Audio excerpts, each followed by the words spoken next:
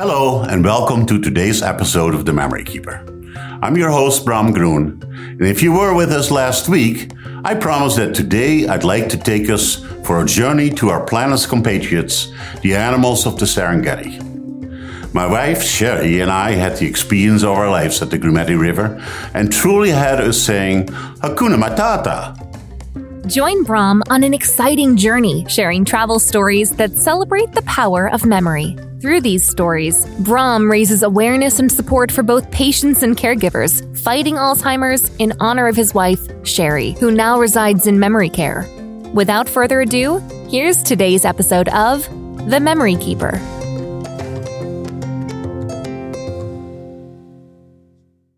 The term Hakuna Matata is Swahili for no worries, or take it easy, popularized by the Disney movie The Lion King. It can be aspirational or a way of life. And what a way of life it was when we signed up with And Beyond and spent 5 nights at the Groen River in the middle of the Serengeti. You get there by air from Arusha, Tanzania, and that trip alone is a thrill seeing the animals from above. The Groen camp basically consists of a number of large private tents and no fences, right on the river, full of hippos and otherwise amid roaming elephants, lions, snakes, and who knows what. A raised open-air wooden platform served as our lounge and dining hall. The crew treated us like lion royalty for sure. Our trip's destination was the trek, and one morning our private Hakuna Matata host, so to speak, woke us up at 4:15 in the morning with tea and breakfast. Shortly thereafter, still dark, we were off in the Jeep with our ranger for a 2-hour bush ride to see the wildebeests and zebras. At this latitude's regular 6:45 a.m. sunrise, we arrived, and it was an astounding experience. Thousands and thousands of animals all around us, all running in different directions as if this trek was not yet organized or never was. You must hear them too. It amplifies the entire experience as all evidently communicate in their own hoofed animal ways. To our royal delight, our ranger set out a table, and there we were sipping Bloody Marys and having ham and eggs at 7:30 in this gorgeous morning to watch National Geographic in real life. Hakuna Matata.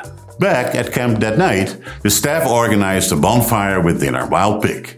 And we sang the popular Swahili song till we heard some male lions roar. When it was time to hit the sack, the guards brought the guests back to the tents, my wife included, as he was tired.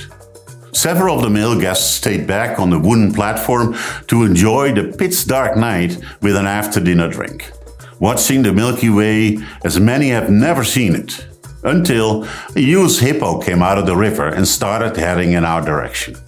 No guards, no idea what this colossus was up to and whether he could walk stairs. We chose to hide behind the bar as there was really nowhere else to go.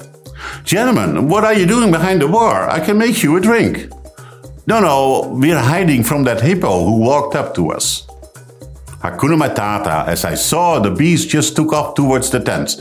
Let me serve you, as for now it's better not go there.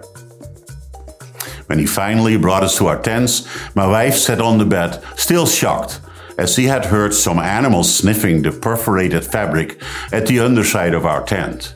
She kneeled to see what it was and looked straight into the face of the hippo.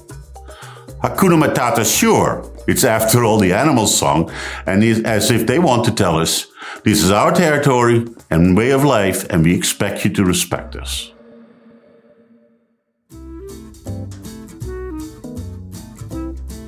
Yes, travel can be tricky, and my daughter often asked us why we were at all traveling to dangerous places or situations. It's par for the course, as they say. And to stay in this vein of danger, why not tell you about our South Korea trip next week? North Korea had just announced again that they were testing bombs, and our stay was at the time of a recent border incident. Tensions were high. Just the right time to visit, right? See you next week to talk about diversity and exclusion at the Korean Peninsula. My name is Bram Groen, and I am the Memory Keeper. Thank you for listening to The Memory Keeper.